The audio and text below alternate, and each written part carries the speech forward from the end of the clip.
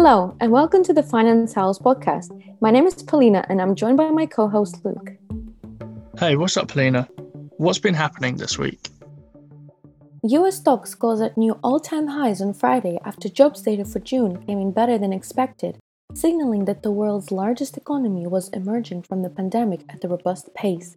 The US labor market added 850,000 positions last month, beating economist expectations for 720,000 new jobs and substantially above the 583,000 revised figure for May. Wall Street's broad S&P 500 and technology-heavy Nasdaq Composite built on records hit earlier this week, with both benchmarks closing at 0.8%. The advance marked the seventh straight trading day the S&P 500 has closed at the record since 1997. The rise took the weekly gain for the S&P 500 to 1.7% and to just under 2% for Nasdaq. The latter stronger advance reflected the continued shift by investors back into growth and tech stocks. Accompanying the rise in stocks was a modest rally in government bonds. The yield on the benchmark 10-year US Treasury note slid 0.03 percentage points to 1.42%. Investors have reduced their inflation expectations over the past month and a half, which has affected the markets.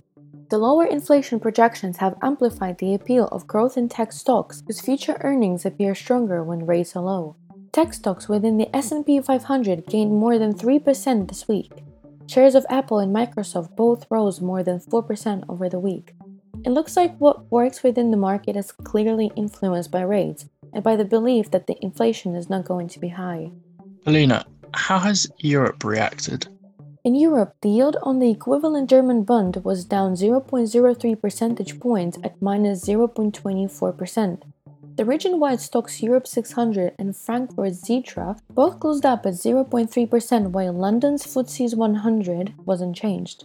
A macro strategist at CPR Asset Management said that they think that the European market is really benefiting from the euro depreciation, referring to a month-long rally for the dollar against other currencies.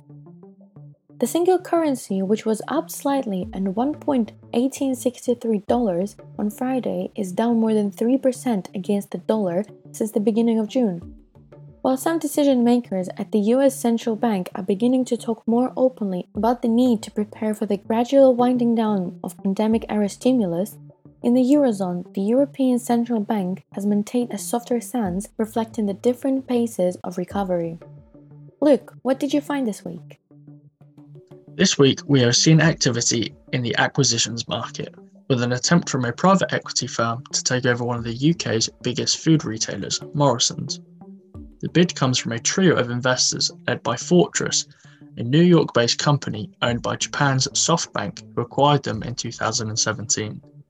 The two other investors, the Canadian pension fund and Koch Industries, make up the other 50% of the deal. What's a really interesting question is how much value do Morrisons shareholders place on their shares?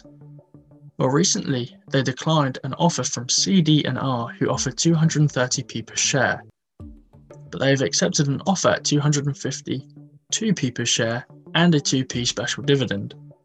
Now, this values the share at a 42% premium, but experts have commented that publicly accepting this offer could be an attempt to entice CD&R back to the rodeo to offer a greater premium. Analysts have set shareholder expectations at around 270p per share, so this would create an expectation for an offer in retaliation. Now, Fortress and Morrisons have been in talks, and the consensus is that Fortress wishes to continue the Morrisons brand with their current strategy. Now, this means that they will support their £10 per hour for every employee and a business model in terms of capital ownership. That's all great, Luke, but Amazon are a key stakeholder in Morrisons as partners. What do they think about the deal? Amazon are yet to comment on this. However, it has been speculated that the tech giant could place an offer themselves to diversify their offering further and extend their food and grocery reach. I believe Amazon will hold their position as partners to the brand, mainly because Fortress have shown support for the current business model, and I see no reason for Amazon to take on the additional risk. It could be that Amazon can use this relationship to leverage greater credit terms in the short as a business relationship is established. But importantly, I look forward to see how closest competitors react, like Sainsbury's and Asda. You're listening to the Finance Owls podcast, and up next, we have winners and losers of the week. The winner this week comes from the 2.8 billion market cap Elekta under the tag ALEC in the Nasdaq. The pharmaceuticals business is a clinical stage biopharmaceutical who develop therapies for the treatment of neurodegeneration diseases. On Thursday the 1st, the company was trading at $22.38. Today it's trading at $35.19 as per the 5th of July. This is a 57% increase for the 5 days and represents the strong investor confidence a deal with GlaxoSmithKline can bring.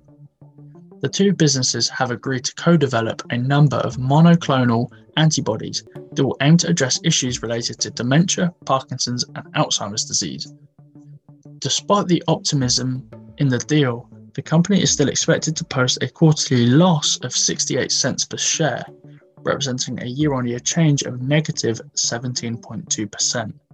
But revenues are expected to be up nearly twofold year-on-year.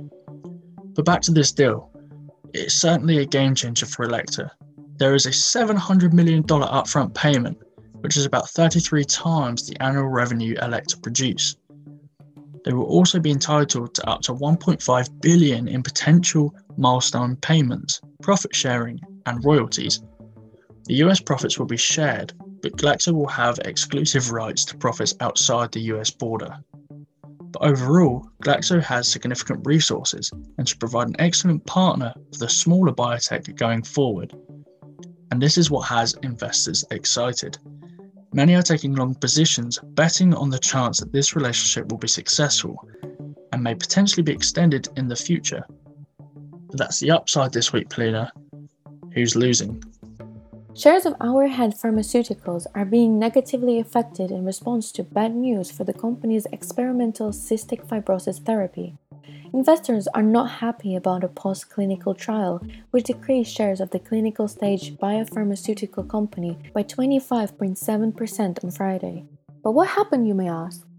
Arrowhead Pharmaceuticals told investors it was voluntarily pausing an early-stage safety study as there were signals of lung inflammation among rats in a separate chronic toxicology study. They aimed to knock down the production of a protein that contributes to airway dehydration for people with cystic fibrosis. This one really stands out because it's the first from Arrowhead to be inhaled. In the past, experimental treatments to prevent the production of this protein entered circulation and ended up damaging kidneys. As a larger drug unlikely to pass through lung tissue and into circulation, it seemed like the new treatment had a good shot. Therefore, it was an opportunity for investors to buy shares of a greater biotech company which was making more progress. That's the news. Thanks for listening, and we'll catch you next week.